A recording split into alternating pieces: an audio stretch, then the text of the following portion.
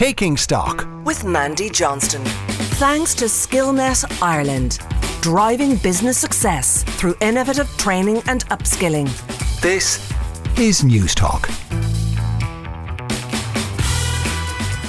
You're welcome to News Talk's Taking Stock. I'm Mandy Johnston. On today's show, I'll be joined by more international and Irish experts who drive our world of business and politics. We heard this week that the war in Ukraine could herald an energy and food crisis as supply and sanctions are used more and more as a tool of modern warfare. But even before the war, supply chains were heavily compromised. Everything from car parts to coffee cups became precious commodities. Today, we're going to look at the underlying supply problems and how companies can protect themselves against future supply shocks. And in the world of work, we're going to look at how our world has changed as individuals. Because although technology was supposed to make us work less, it seems like we feel, at least, that we're working much more and much harder. We'll be examining the real pressure that we continue to put ourselves under to deliver at all times. And finally, I'll be joined in studio by CEO of IBEC, Danny McCoy, to find out where he thinks the Irish economy sits in June 2022. And I'll be asking him what the Irish business sector expect from government as they struggle to deal with inflation, housing, the energy crisis, not to mention the political shenanigans that are about to start ahead of Budget 2023. You can get in contact with us by emailing takingstock@newstalk.com or on Twitter @StockNT. Now, whether you're in business or just trying to get through life, it's likely that in the last year you've had some supply issues, whether it's car parts to coffee cups. The supply chain blues have hit everyone at one point or another. But why are the supply chains so broken? Joining me now to discuss is Eric Sherman, who's an independent journalist who's been writing about this issue for Forbes magazine. Thank you for joining us today. You're welcome to News Talk's Taking Stock. Well, thanks for having me on. Now, Eric, we're all very familiar with the scenes of the clogged ports from around the world, whether it's Shanghai or the US, but they're almost the apex of the problem of the supply chain, aren't they? There's plenty of underlying problems that lie beneath the surface. Can you take us through some of them? Certainly. One basic problem is that for about 30 years, experts in supply chains have been warning companies that the way they approached it, with the way they approached running their supply chains, had a basic flaw to it. Many companies decided, they would cut back on inventory, they would do just-in-time deliveries, which meant parts would show up literally as they were needed, because it let them lower expenses. They didn't have to put as much money into inventories at any given time, so it made their balance sheets look better. Is this the lean and just-in-time model? Yes. Yeah. Well, it's the lean and just-in-time model taken to a foolish extreme. There's nothing wrong with trying to reduce inventory because you want to free up cash to do other things. But you can put yourself on the edge and run into potential problems. If something goes wrong, suddenly, boom, there you are. Yes. Yeah. And the other thing that I've been looking at is the tendency for large corporations to be very good at having some sort of peripheral vision built into their company strategy. But that's not always possible for smaller businesses who are kind of just focused on getting from one week to the next. But do you think that if we could develop a more regular process of having a peripheral vision for smaller businesses, that would help them? Yes and no. I mean, there is technology that allows companies to collaborate, allows them to swap information, which would be an ideal thing to do for supply chains. You want to know if somebody you're doing business with, either a supplier or someone, a distributor for you, is having problems. Maybe they have something happen with a facility. Maybe they're backed up for some reason or another, and you need to know that. But companies haven't done that. Even large companies, many large companies, have very little insight into their supply chains. And they might know something from their direct suppliers, but you need to know further down. A direct supplier could be held up because they can't get some small plastic part that goes into their product. Yeah, and then the other thing that they might do is have a small number of vendors or suppliers for themselves. So if you're in that situation, you've got a small number of suppliers, and then the commodity becomes unavailable, or it's in high demand, the capacity for you to replace that vendor becomes more difficult. So how important is diversification? Extremely important. There was a great example back in the tsunami that hit Japan years ago. One of the factories that was put out of commission made certain types of materials that were used in semiconductors. That factory made about 80% of the global supply. And so suddenly, a lot of semiconductor manufacturers looked around and they said, we can't make our products because we can't get this one material in. Just one material affected. Right. When something like that happens and one factory can really severely affect an entire industry, what tends to happen? Do people start to stockpile then? Some might for the future, but then you get back to this whole concept of thinking that they want to run very lean inventories because they want their balance sheets to look better. And so they don't really learn. And you have a second problem here too. It's not just a company not having a sufficient number of alternate suppliers, but it's consolidation within industries. And so in certain places, you may not have that many companies that can provide the service, that can provide the materials, that can provide the products. And so, where do you turn? There may not be an option. Now, one thing that the supply chain issues has definitely highlighted is that globalization, the access to cheaper product available from faraway destinations, has certainly been a trend for many, many businesses the world over. Do you think that there's a more heightened awareness now of the attractiveness of having your suppliers nearer to home? I think there's talk of it. I think it's maybe starting to take hold. But it'll take a long time because, again, what happens is that experience gets lost. Executives leave. The people in charge of supply chain or in charge of purchasing, they'll go on to someplace else.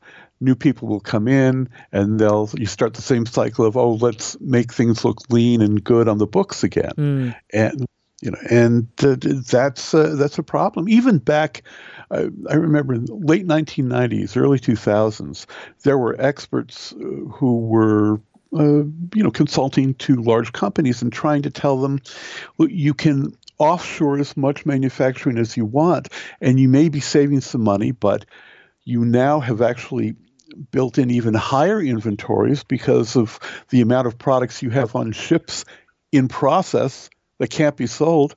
If anything changes with the needs of your customers, you can't react fast enough. So there's a lot to be said for having at least alternative ways of manufacturing and of assembling products close to hand and close to your customers. And Eric, for a moment, let's look at that transportation issue and getting product from one part to the other, because it is a really important part of the supply chain process. Can you take us through some of the issues that might lie behind the pictures that we see of trailers backing up outside of ports or ships, backing up at big harbours? What are the difficulties that lie beneath the surface there?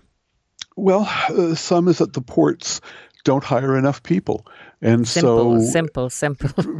Really, to do paperwork. Yes. You have trucks coming in at a certain point of the day. If they haven't hired enough people to run overnight shifts, to run late shifts, the people in charge say, okay, that's it, I'm going home. It's the end of my day. And trucks can be sent back and told to come the next day. The ocean shippers, there are three major alliances of different shippers, and they cover about 80% of the global container market. That in itself draws attention to the fact that there's so few companies who have a monopoly on this market. Right. It's I mean, and again, there are more companies than three, but it's three alliances, and those alliances noticed that during the pandemic, there was such a demand for products coming out of Asia to try to restart things that the rates they could get for shipping out of Asia were much higher than they could get from shipping, say, out of North America, out of Europe. And so what they did was they sent all these empty containers over to Asia to fill them up. But the empty containers are also needed in other countries so they can go on rail, so they can take products into the countries, pick up products within the countries, bring them back out to the ports. And so when there weren't those containers available for shipping via train, then what happens is companies had to start hiring trucks. And the trucks, there were only so many of them and not enough drivers. And so they were having to haul everything by truck rather than train, which is much more efficient often. And again, compiling the problems. Do you think that COVID-19 and now the war in Ukraine have demonstrated just how ill-prepared not just business but major governments are when it comes to contingency planning? Because I'm just thinking of things like the PPE equipment for hospitals all over the world, the energy shortage now all over Europe, and now food because of the war in Ukraine. Do you think that there's been a jolt to the system to make people more aware? And are you surprised that maybe nations were less prepared than they should be for big emergency issues like this? I think there's been a jolt. How long that will last, I don't have great hopes. And no, I'm not surprised that nations weren't ready, because politicians don't think about these things. They think largely about getting reelected, and they have a short-term view of the world and what they need to do to keep themselves in power, in office. And some of these things, some of these ideas of contingency planning, being prepared, it costs money. It doesn't seem to have an obvious payoff right away. And so a lot of the people, a lot of voters will say, no, we don't want to hear this. Cut our taxes or do this or do that, and don't bother. And to some degree, I have sympathy for the politicians, because you say, what can they do? Yeah. Well, speaking of what can you do you have any advice for, first of all, businesses and how they might try and start safeguarding themselves against future supply shocks? Well, one is to start building a robust supply chain that isn't completely dependent on a few players. You want diversity. You want to be able to move in another direction when you need to. There are great advantages to having fewer suppliers. It's much easier to control, but it's a mistake in the long run. So you want variety, not just among different companies, but geographically. If something happens in one part of the world, you need to be able to bring products in from somewhere. Where would you bring them in from? Well, maybe it's South America, maybe it's North America, maybe it's Europe, Asia, who knows? But they have to come in from someplace. And also, individual companies and entire industries need to think about creating resilient ways of doing business where they are. Are you going to depend completely on outsourcing and offshoring all your manufacturing? It's a mistake. It doesn't mean that you can't do anything. You could do quite a bit, but you need to be able to have ways to reply to shock and to reply to troubling circumstances. For sure. And I really think a risk analysis is a must for every business or company, no matter how big or small. It is worth doing every 6 months, just sitting down and looking at the risks of supply, even if you're not in production. But it's something that I think should be definitely built into every sort of business model. So Eric, from a consumer point of view then, is there anything we can do as consumers to stop or guard ourselves against shocks like this, to stop us panic buying toilet rolls when the next supply issue hits us? I'm not sure that will happen. Yet people get worried, and rightfully so. And say with the toilet paper shortage, right? You saw how long it went on. And it went on that long because a lot of producers had shut down. And it's not easy to retool an entire factory to do a different variation on a product. So the ones that were producing commercial toilet paper for offices, for restaurants and stores, what have you, they couldn't easily repackage what they were doing. So that would take months. Yeah, they can't repurpose it overnight. Yeah. Right. And they say, well, should we? Well, how long is this going to last?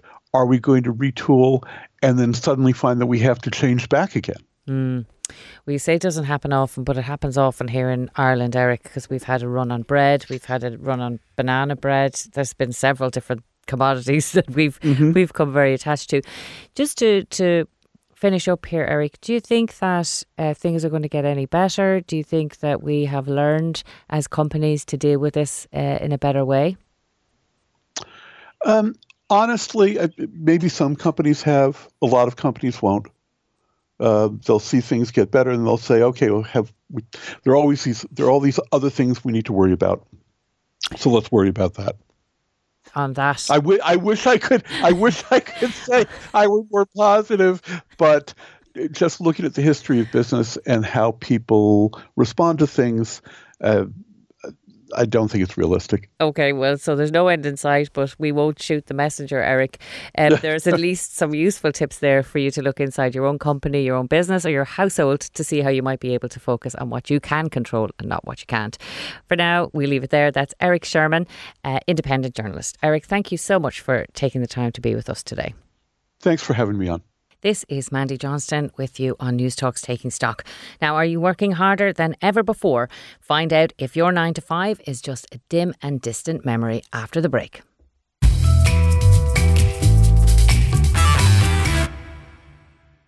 Working 9 to 5, what a way to make a living. Barely getting by, it's all taking and no giving. They just use your mind and they never give you credit.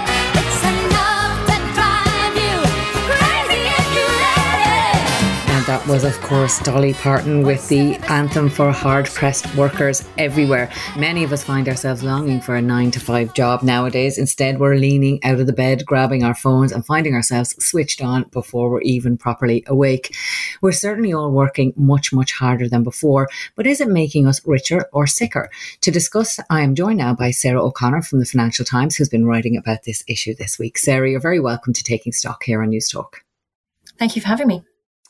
Sarah, so technology promised to change our working world, and it's certainly done that. You've been looking at how the world of work has changed. What did you find? Yeah, so one of the really interesting trends that I think hasn't really been talked about enough is what economists call work intensification. So this isn't really so much about the number of hours we're working in a week, but it's about how hard we're working when we are at work, or at least how hard we feel like we're working. And what we see from, a number of different studies from different countries, different occupations, is the same trend, which is since the 90s, it seems as if we are working harder, we're working faster, we're working to tighter deadlines, and more of us are saying that we feel completely used up by the end of the working day. And things were supposed to be so much different with the advancements in technology. You quoted in your article this week Maynard Keynes, the famous economist, who said that by now we should all be working 15 hours a week because of advances in technology. Where did it all go wrong? Yeah, it's always been the great promise, hasn't it, that technology would free us from the sort of drudgery of work, and we can sort of sit back and let the robots do everything. It hasn't really worked out that way. I mean, to be fair, we definitely work less than we used to, right? If you think back to the Industrial Revolution, People were working 12, 13, 14-hour days, 6 days a week. So, let's not sort of pretend that things are worse than they've ever been. That's definitely not the case. But it's definitely true that the decline in the length of the working week sort of leveled off a few decades ago. And so our weeks aren't getting shorter. And as I say, it feels as if we're working harder. So, there are lots of different potential explanations. I don't think anyone knows for sure. One, I think, interesting fact is that when you asked people in the 90s what determines how hard you work, what determines how much effort you put in when you're at work, they would say, I do. It's my own discretion. I decide how hard to work. Fewer people say that these days, and more people say that they work hard because of their clients or because of their customers. And I think that has a lot to do with the way technology has changed. With the internet and instant communication, people just feel that they have to respond faster, both to their colleagues, but also to the demands of their clients. Whether that's a lawyer who has to jump instantly on an M&A deal, or whether that's an Uber driver who has to scurry off and deliver a hamburger to someone. And that's one thing I wanted to ask you about. Is this something that they've found across all types of workers? So it's the professional services and somebody working on a production line. Does everybody feel like this? Yeah, exactly. And that's, I think, one of the most interesting things is that we do pretty much see it across most different kinds of income brackets and occupations. So in most surveys, you'll find that people who earn more money and work in white-collar professional jobs tend to experience this more. So they feel that they work harder. But the biggest increases that we've seen have actually quite often been for people on lower pay in more manual jobs, whether that's working in warehouses or factories, or as nurses or as social carers, or all kinds of different jobs seem to be experiencing a similar speeding up and an intensification of the demands that they're facing. And is there any sense, Sarah, beyond our own feelings as individual employees, that maybe employers have simply cut the headcount to save costs without coming up with more efficient ways of doing things, and that we are actually under more pressure? Yeah, I think, if you look, for example, at the public sector over here in the UK, that would probably be a good example. Over the last 10 years, we've seen teachers and nurses and doctors reporting much higher stress levels and feelings as if they're working harder. And, that makes sense, right? Because we know that the public sector has been through a long stretch of austerity through which headcount was reduced. And yet what they were expected to do wasn't. So, that's a kind of a very simple mathematical way in which that can happen. And certainly, there are private sector companies that decide to cut costs to the bone without necessarily thinking hard about how exactly to help people do more with less.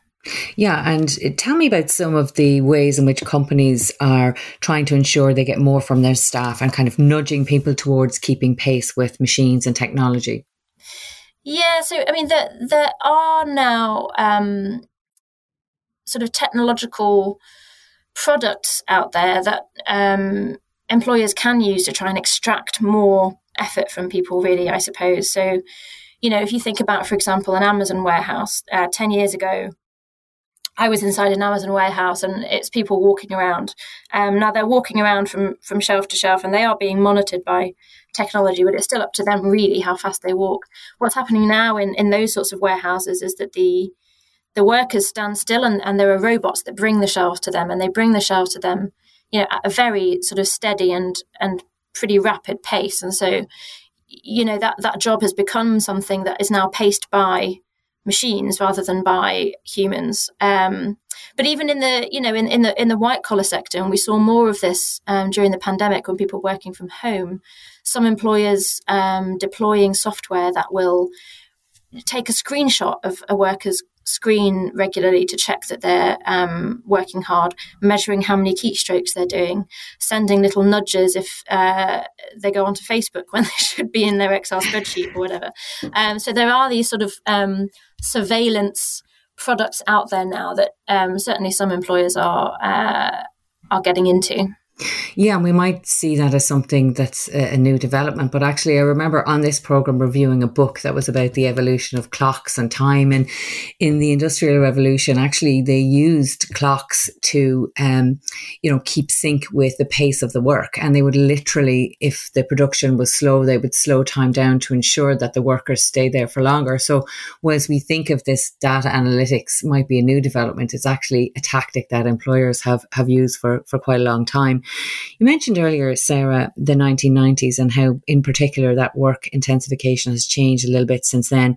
There was a big phrase around the 1990s, which was sub-optimization, and the kind of carving out of work programs to almost create this, culture of competition within companies to drive productivity. The structure in companies now, particularly management structures, are much flatter. Do you think that that's developing a culture in work where individual people feel more responsible to deliver themselves?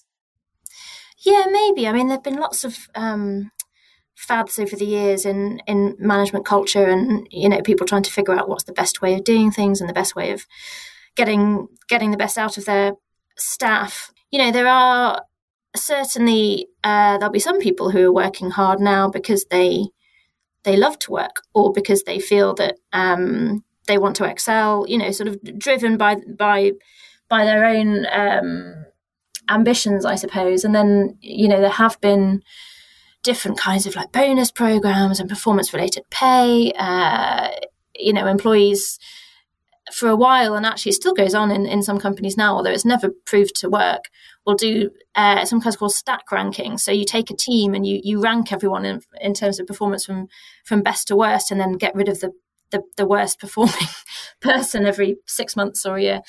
So that there are sometimes these sort of things that are going on that aren't really to do with technology, but more to do with, as you say, management style and different sort of management ideas. Yeah, as the competition for talent intensifies, that's something that employers need to be very cognizant of, that their employees are in a happy environment. You mentioned earlier a phrase that people said their own discretion, that they would work at their own discretion. Many workers feel that they have to respond quickly to clients' demands. Is that something that is unique now, where people are taking upon themselves, maybe not necessarily being instructed by their bosses, to constantly be on their emails, constantly be on their phones? Are we kind of bringing a lot of it on ourselves? I think maybe some of us are, but I don't think that can explain all of it. But yeah, I mean, there are, there's a guy called Derek Thompson who writes for the Atlantic magazine in the US, who's coined this phrase called workism. So this is the idea that work has almost become a religion and a means of fulfillment, and something that people do to the exclusion of all else, driven by some sort of almost quasi-religious feeling. So I'm sure that that's the case for some people, but the fact that we're seeing this across so many different occupations, so many different income brackets, makes me think that I think more of this is coming from external pressures than from internal motivation, at least for the majority. In your examination of this, is there any regionality to it? Is it something that's happening globally, or are there particular regions that are particularly bad at creating this kind of culture? Yeah, that's a good question. The best data we have comes from the UK, because in the UK we have this very regular survey on the quality of work and how people experience work. So that's been very easy. Is that government-sponsored research? It is, yeah. It happens every 5 years. So we don't really have as good data for other areas, but there are sort of similar things that happen at a European level, and it does look as if there's the same trend exists in Europe, although I think not as strongly as it does in the UK. So from a business perspective, we're talking about the employee a lot, but productivity is not a bad thing. So higher productivity from an individual's point of view should lead to better living standards. You work harder, you earn more money, or you get more time off. Is that not happening? Yeah, I mean, this is the rub, really, is that, as you say, if we're all working harder and therefore we're producing more and the economy is getting bigger, then we should all be richer, depending on how well we divide that cake. But certainly in the UK, as an example, productivity has been sort of notoriously poor now for at least a decade. And it's something that economists have been puzzling over and coming up with all kinds of different explanations for. So it seems as if while we're working harder, we're not actually making ourselves any richer. And I would argue that actually we might be doing the opposite. Because particularly in sort of creative work and work that requires sort of cognitive thinking, it's very hard to work well and productively when you're tired and stressed, I think. That issue of, workers' health and safety, is it affecting people within their work from a health perspective? Yeah, so there's some new research out actually by some academics at Sheffield University that finds a link between people who are working at very high intensity and people who are more likely to suffer stress, depression, burnout, all phrases that we've kind of become quite familiar with during the pandemic. But actually, you can see sort of, even if you just look through official data on work-related illnesses, in the UK, you can see that stress, depression and anxiety has been on the rise and was on the rise before COVID. So this is a longer-term trend.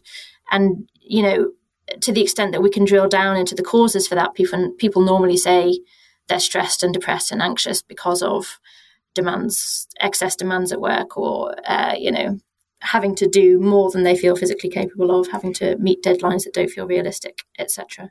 That's obviously not the only cause, but it does seem as if it is having an impact on people's mental health. And Sarah, what can be done? What are the conclusions? Are there any recommendations for how either employers or employees can tackle this subject themselves?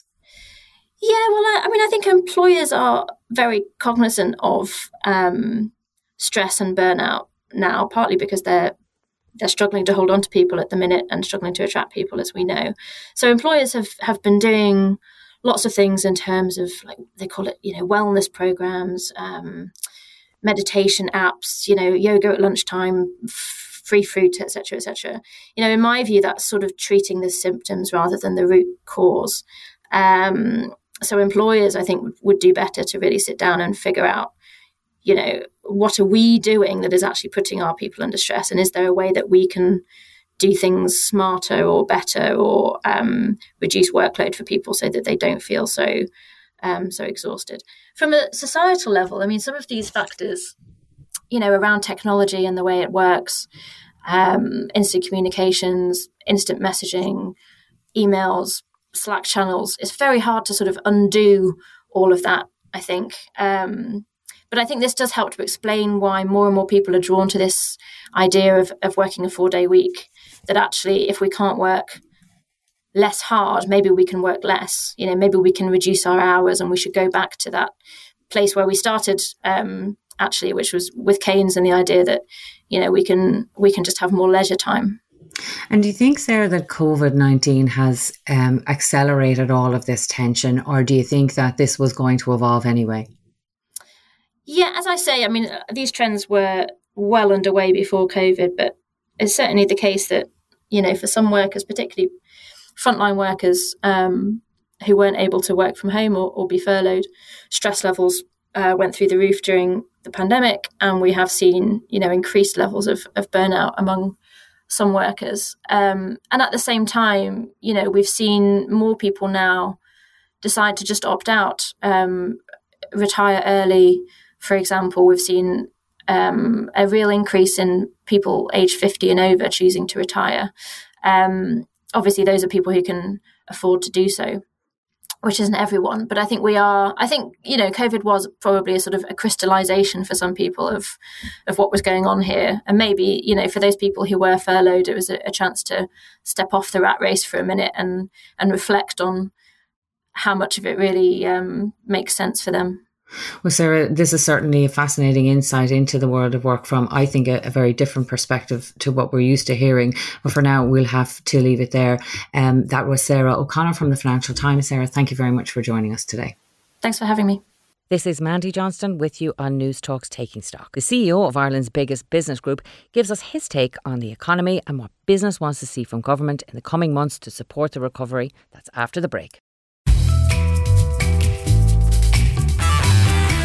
This is Mandy Johnston with you on News Talks Taking Stock. This week we saw Irish inflation reach 7.8, which is a 38-year high. We also heard from the European Central Bank that they're intending to raise interest rates by 0.25% in July, and maybe again in September. It could be even more. There's no doubt about it. There's huge challenges ahead for business, for households and for government. And to discuss these issues and many more, I'm joined now in studio by CEO of IBEC, Danny McCoy. Danny, you're very welcome. Thanks for joining us today. Thanks, Mandy.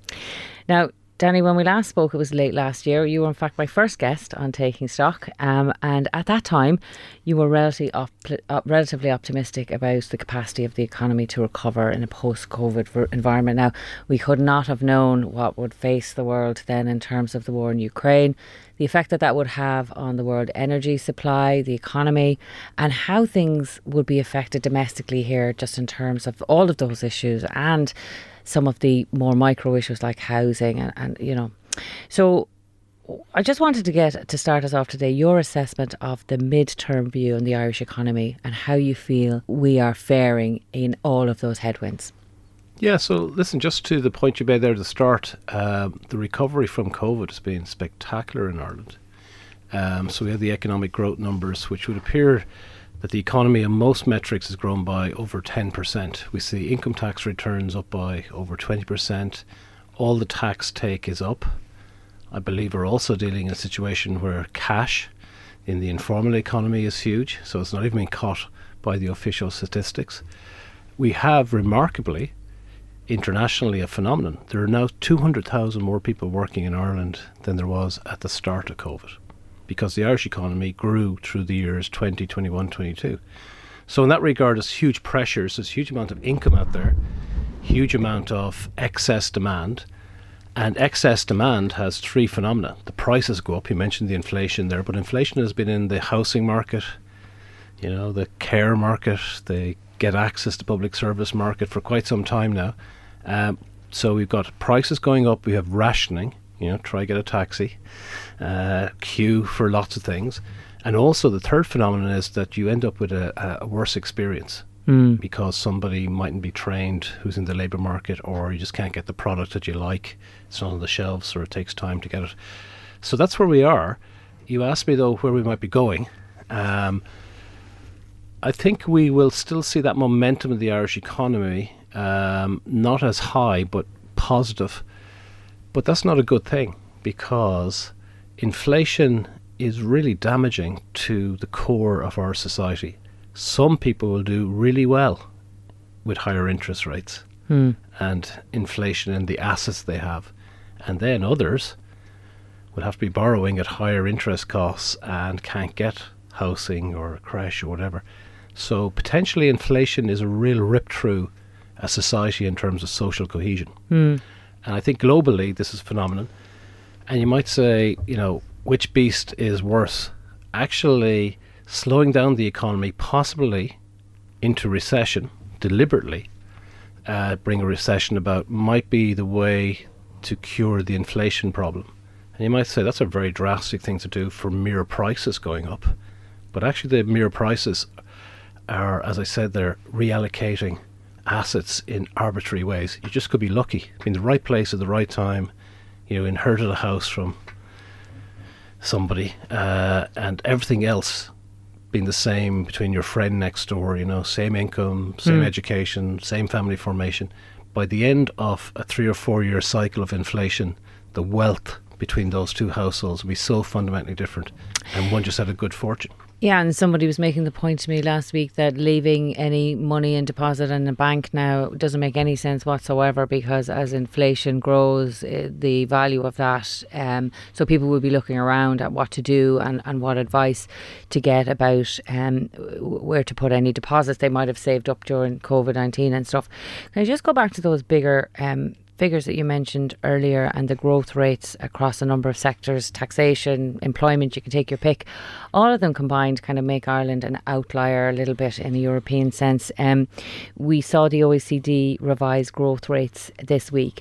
What specifically are the things that could challenge our progress and halt that for us?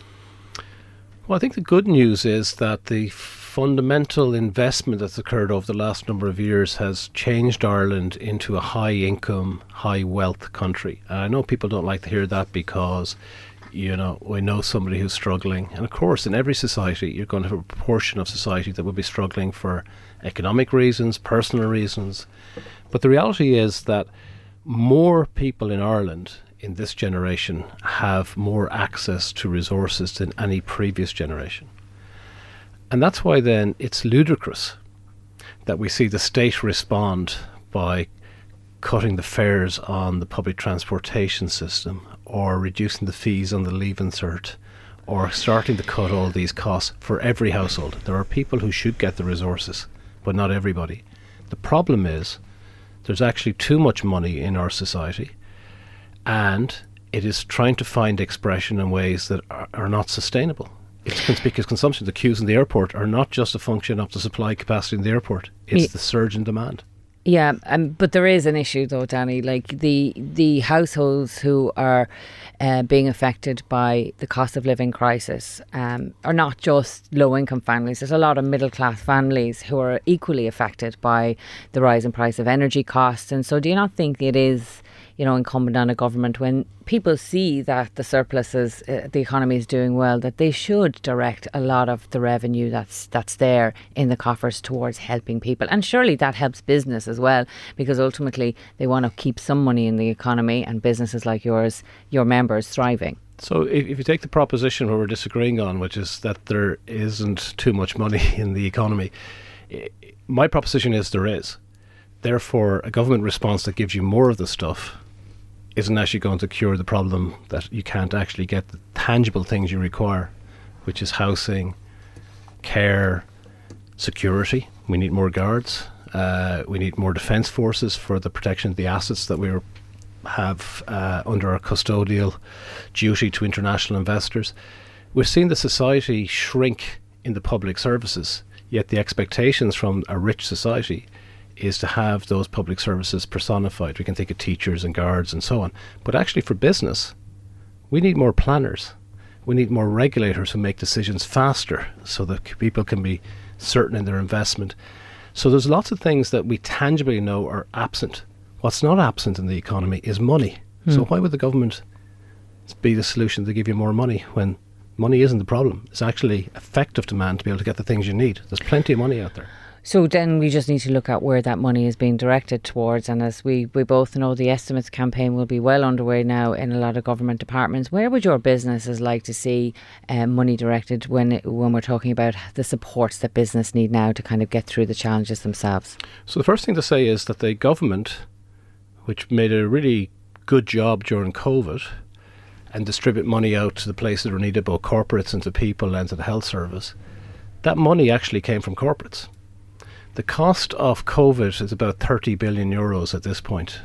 It works out roughly about 10 billion on the welfare PUP type payments, 10 to corporates in terms of employer wage subsidy and tax warehousing and so on, and about 10 billion, give or take, in the testing, tracing, vaccines.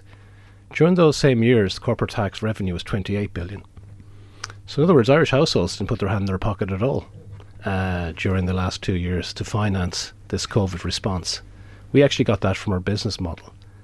And that's a reality. But we live in a society where the tax pool is centralised and the state draws from it. So a bit unfair to kind of say corporation just paid for that. I mean, it's the old adage of money from America. Corporation tax is a function of what happens here, and we're a trading nation. This wasn't self-generated in terms of domestic activity, in the main, those corporate tax returns. But you're right, money is fungible. But to the point about the estimates is that the private sector is way bigger than the government now in proportional terms in, say, in the last 10 years, and particularly the 25-year story about waiting for budget day. The government's going to be probably talking about 2 or 3 billion euros of a differential come budget day, and we'll spend weeks and months talking about it. It is actually incidental. What the government needs to do is to ensure that the money that's out there doesn't make things worse. And it requires bravery, but it also requires leadership to actually direct those resources into the things we need as a society. And, one of the things that people will find surprising when I say it next is the public sector has now got too small for the scale of our society. We've had 1 million extra workers in the private sector and the same amount of public sector work. Yeah, I actually heard you talking about this before the pandemic even happened, that we had to grow that. So yeah, and it's not keeping pace with the private sector at all. Just want to move along from here because I have a couple of things I want to get to with you. The capital project from the government's perspective is a huge part of kind of making that investment that will make Ireland better in the future. What's your view on the National Development Plan now? Do you think that's going to move at the scale and pace that the government had anticipated?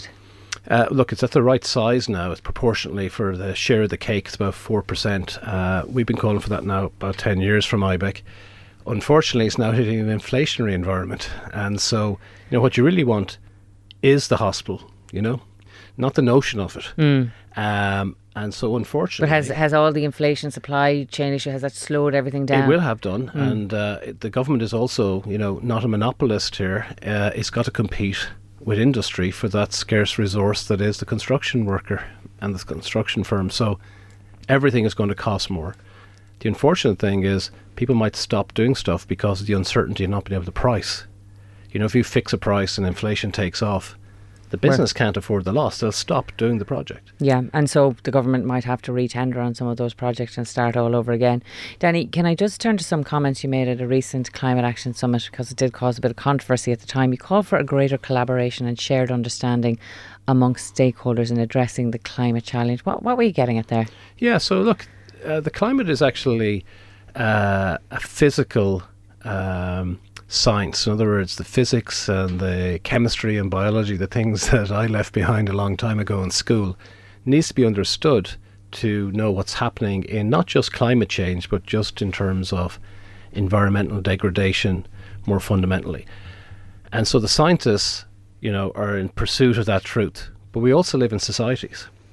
And so both communities, the social sciences, need to know about the physical sciences to know about the laws of thermodynamics. Yeah, so what are you saying? That people are making decisions who don't understand the science, or that people are ignoring the science? No, what I said is that the science community needs to be sensitive to where the information they give will land if they expect the response from society that they anticipated.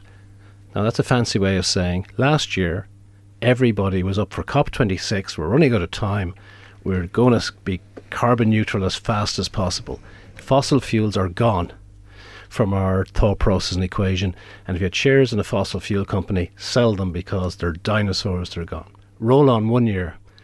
Fossil fuel companies have never been richer because the demand for fossil fuels and where you get them from is now critical, given we've stopped trading with Russia in the main. You can't be a scientist and not think that what you're talking about will have feedback loops from society. My point was both communities need to be sensitive to each other's discipline, because nobody has an absolute truth here. Yeah, and I think the last year has certainly shown those realities when it comes to energy, for sure. Finally, just wanted to get your views on Brexit and what's happening around the Northern Ireland Protocol, with the British government abandoning the legislation. How important would this or could this be for businesses here in the Republic of Ireland? Look, any uncertainty is really bad, because you don't know when you're making contracts you'll be able to deliver, because the border might be here, there, or somewhere else, So clarity is always something that business will require, and the expectation that sovereign governments, when they make a deal, stick to it. So in that regard, what Britain is doing right now is very disconcerting for investment and for stability on both islands. And I also think one of my biggest fears is that the economy in Britain has already gone into recession. It is much more severe in terms of living standards than we've been talking about here. And social unrest, I think, is a real proposition in the UK. And the manifestations of that were just too close and too much of a Siamese twin not to be impacted by it. Okay, so stabilising Britain's important. Yeah, very interesting perspective. Earlier you spoke of the corporations, and the American corporations in particular, very important to our economy. Small but maybe important thing happened during the week where Dublin Airport closed its fast track facility for those private planes and introduced the tiered travel alternatives. Do you think that type of thing is important for Ireland's image in the world, or is it just too small to affect business relationships that really matter to us a lot in terms of corporation tax take? I know it's a token thing that, you know, people see elites and so on, but actually it's cut off your nose to spite your face. Anything that makes access into a country easy is an important criteria for coming to visit, to make an investment, or to visit the investment you've already made. If you expect people to queue up behind the holidaymaker for the summer, they just won't do that trip. And it may not appear as a loss to Ireland in the very short term, but cumulatively, we're actually closing ourselves down for the sake of something that's actually quite tokenism, and it's part of this cancel culture, if you like. You know, you might feel good about it in the moment, but it's actually long-term costs will be much more significant than the short-term benefit of feeling good about it. Well, it's not something that's going to affect me anyway. I'll still be stuck in a queue. But there's much bargaining to be done in the months ahead. Danny, I hope you'll join us again before Budget 2023. For now, thank you very much for coming into us today. Thanks, Mandy. Well, that's it for this episode of Taking Stock. If you'd like to contact the programme, you can get in touch by emailing us on takingstock@newstalk.com. Next week, I'm going to be talking to Bernard Marr about his latest business book, which just won Business Book of the Year. It's called The 25 Trends That Are Redefining Organisations. Now, while we broadcast at this time on Sunday mornings, we're also available as a podcast first from Friday mornings on the Newstalk app. My thanks to today's guests and to Taking Stock producer John Fardy, with Jojo Cardozo on sound. Jonathan McRae's up next with Future Proof, and then it's Gavin Riley with On the Record, and they'll be taking a look at all of your Sunday newspapers.